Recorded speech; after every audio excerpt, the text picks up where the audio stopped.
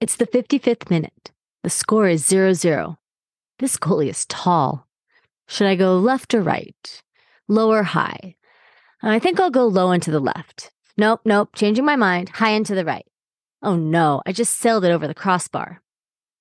Hello, and welcome back to the Sports Mastermind. Last week, we used PETTLEP to break down hitting a pitch in baseball. This episode, we'll be going over the sequence of events leading up to shooting a penalty kick in soccer. For those of you that are new to this series, see episode 46 for more details on PETTLEP imagery. I will describe a scenario, explain what to focus on, and run you through a sequence that you can listen to while you visualize that has key words and phrases to help keep your focus on track. This is great for beginners and those new to visualization. As you become more comfortable with the skill of visualization, keep in mind that it's important to personalize the images when doing imagery intervention. As with any skill, when you first start, you want to start with a few minutes a day and build up. Benefits can be seen in as little as 10 minutes a session. Research has shown that the range is anywhere from 10 to 30 minutes a session to see significant benefits, with a minimum of 3 sessions a week.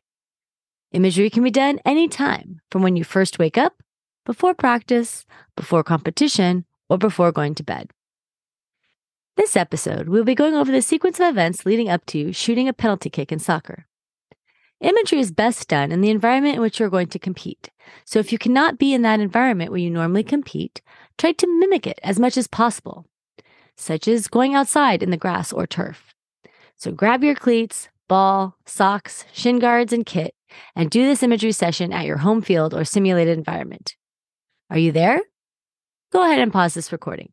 I'll be here when you get back. Now that you have your kit and ball, walk out to the 12 yards from the goal line. Make sure your guards are on, your cleats are tied, and you see the soccer ball on the grass. Imagine yourself on the field. See the goalie set up in the middle between the posts with part of their foot on the goal line. Take a quick glance behind you outside the penalty arc where the rest of the team is waiting and watching and anticipating.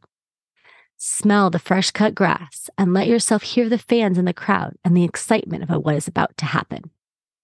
Now, take a deep breath and refocus your attention on the task at hand. You're at the 55-minute mark and are stepping up to take the penalty kick. Focus on the way you position your body. What side are you going to? If you set up in the middle of the ball, you can use either foot or go either way. Position your body to psych out the goalie. What do you think the goalie is going to do? It looks like the goalie is leaning to dive to the right corner. So you stare at that corner to reinforce that is the direction you're going.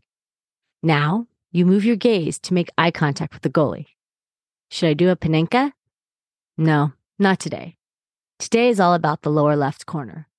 The goalie is on the taller side, and you decide that low is the way to go.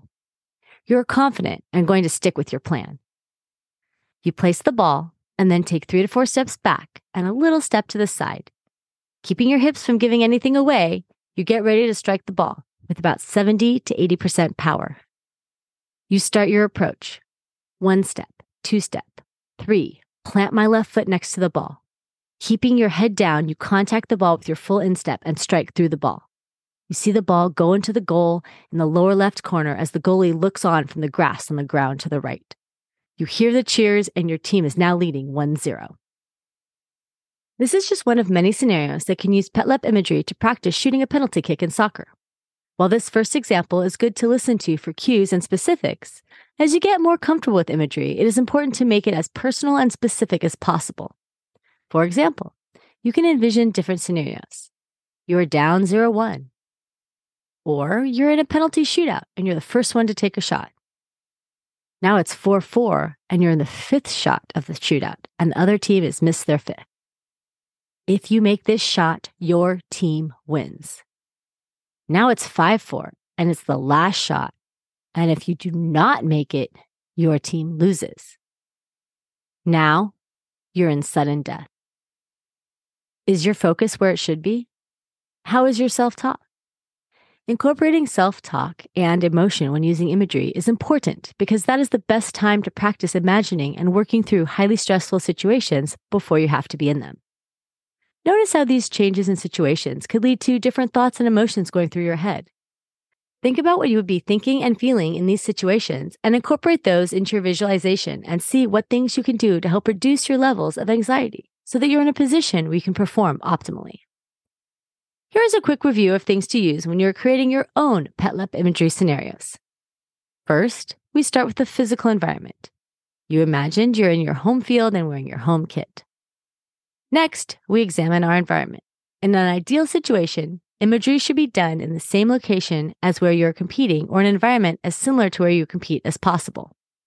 We move our focus a little more internal to the task. You imagine the details related to the task and your thoughts and feelings while performing the task. How long does the skill take? Imagine yourself performing the skill in real time. Imagine yourself performing the skill from an internal perspective, meaning seeing the actions through your own eyes instead of watching from TV. It is also important to factor in emotion to the skill. How do you feel in each of the specific scenarios? As you get better with imagery and the physical skills involved with your movement, the things that you visualize will need to change as your skills progress. Now that you have a soccer taking a penalty kick example of PETTLEP imagery, what are some other scenarios that you want to try? If you'd like me to run you through a PETTLEP scenario, email or send me a voice memo to laura@radoconsulting.com, and yours could be used in this series. That's laura@rattocconsulting.com. If you or your coaches or organization are interested in hosting a workshop or virtual seminar on this or any other sports psychology or performance optimizing topic, please contact me at rattleconsulting.com or email me at laura@rattleconsulting.com. Special thank you to my soccer friends that assisted me with the scenarios.